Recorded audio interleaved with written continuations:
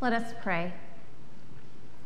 Grant, O Lord, that because we have met together here today, life may grow greater for those who have lost faith in it, simpler for those who are confused by it, more secure for those who would escape it, happier for those who may be tasting the bitterness of it, safer for those who are feeling the peril of it, more friendly for those who are feeling the loneliness of it, and holier for all to whom life may have lost its dignity, its beauty, and its meaning.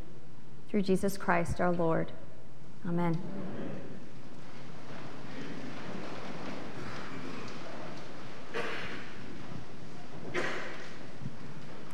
Here's a moment of real vulnerability.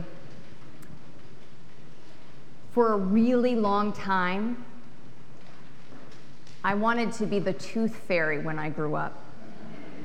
Like an embarrassingly long time.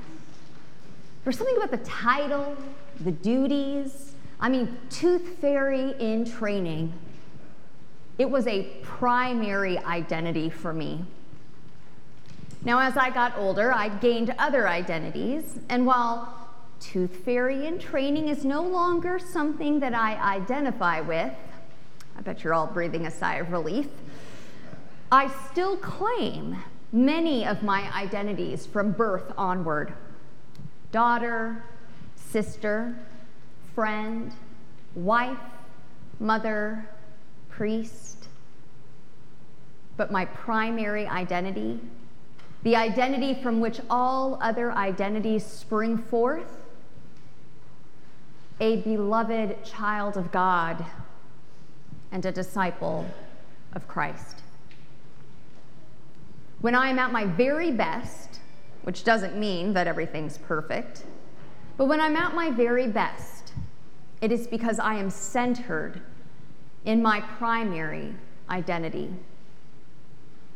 When I'm at my very worst, which definitely means that everything isn't perfect, I have wandered from my primary identity. Beloved child of God, disciple of Christ.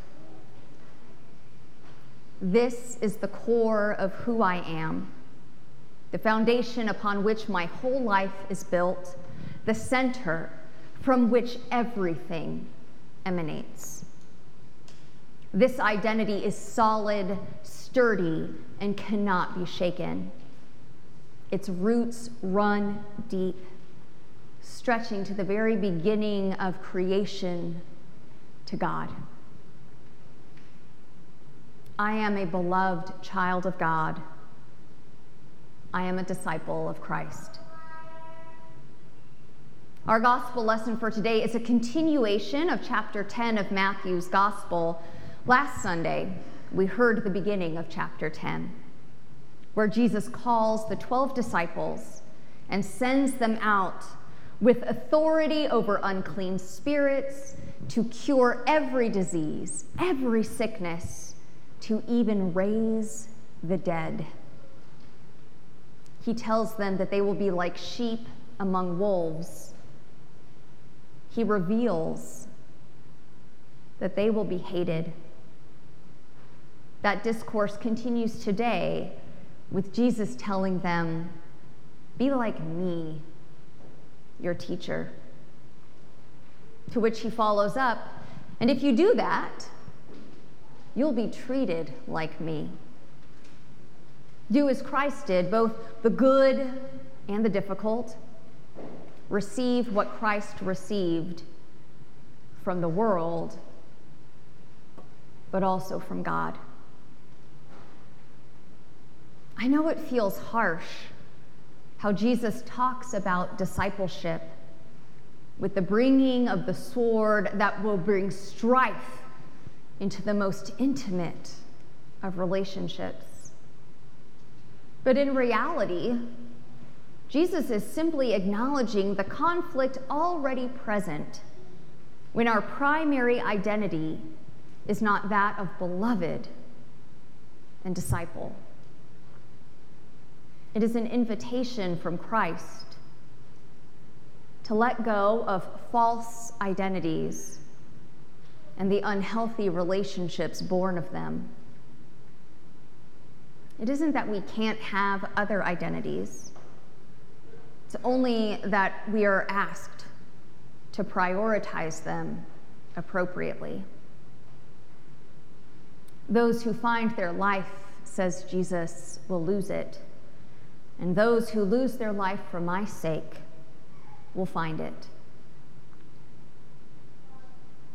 Those who find their sole purpose of their life in this world will lose it.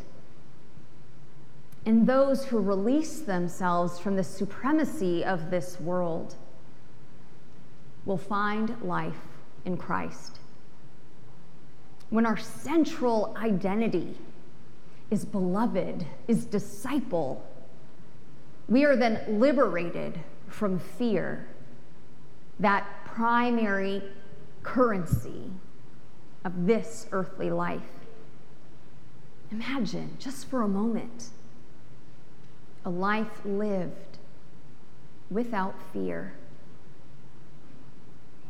It isn't a detached life. It isn't a life lived in denial or delusion. Rather, it is an invitation to live in true safety, released from all that this world offers to assuage our fears. Power, privilege, politics, money, acquisition, the storing up of earthly goods, hubris, placing ourselves equal or even above God. Each and every one of those promises to release us from fear, but they never deliver. There is no amount of work or power or goods or privilege to protect us from the heartache born from evil. There is nothing that can protect us from death in this world. But Christ can, and Christ does. This, to me, is one of the greatest gifts of discipleship, to be released from fear. And not just released from fear, but released from fear into a depth of love that the human mind and heart cannot comprehend. It is a love so broad it encompasses even the birds of the air, a love so intimate that every hair on the head is known and counted. It is this love that allows for Christ to say, "Do not be afraid." It isn't that Christ doesn't know that real dangers press all around us. He does. But he knows that for all that causes fear in our hearts, the love of God is greater. The love of God, rooted in mercy and compassion, is the balm that soothes, the brace that corrects, and the healing that even death cannot escape. So do not be afraid, disciples of Christ. Take up your crosses, you beloved children of God. The love of God frees you from fear and calls you to share that freedom with all those you meet. May your identity as a beloved child of God and a disciple of Christ lead you out into the world fearless and loved. Amen.